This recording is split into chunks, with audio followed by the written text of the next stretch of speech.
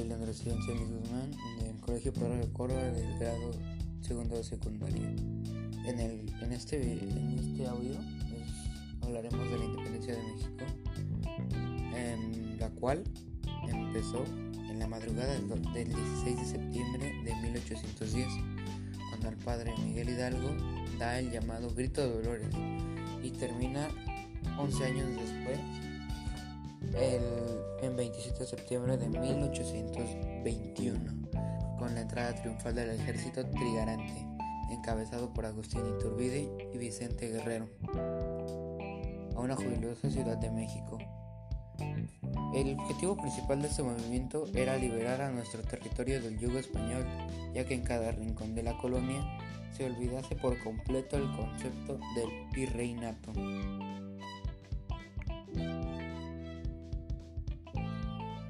Las causas y consecuencias de este movimiento las causas fueron la deposición de Fernando VII, la opresión del sistema de cartas, el patriotismo criollo y las ideas ilustradas francesas.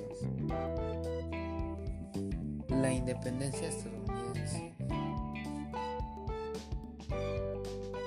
La independencia estadounidense, vecinos inmediatos de los Estados Unidos, cuya independencia del Imperio Británico se formalizó en 1783, los criollos de Nueva España vieron en este conflicto un ejemplo a seguir, alimentando por el triunfo de las ideas ilustradas por encima de la vieja tradición imperial europea. Las consecuencias fue el inicio-fin de la colonia e inicio del Imperio Mexicano, abolición de la esclavitud, los impuestos y el papel sellado. Bueno, esto sería todo en este audio. Gracias por escucharme y muchas gracias. Que tengan bonita tarde.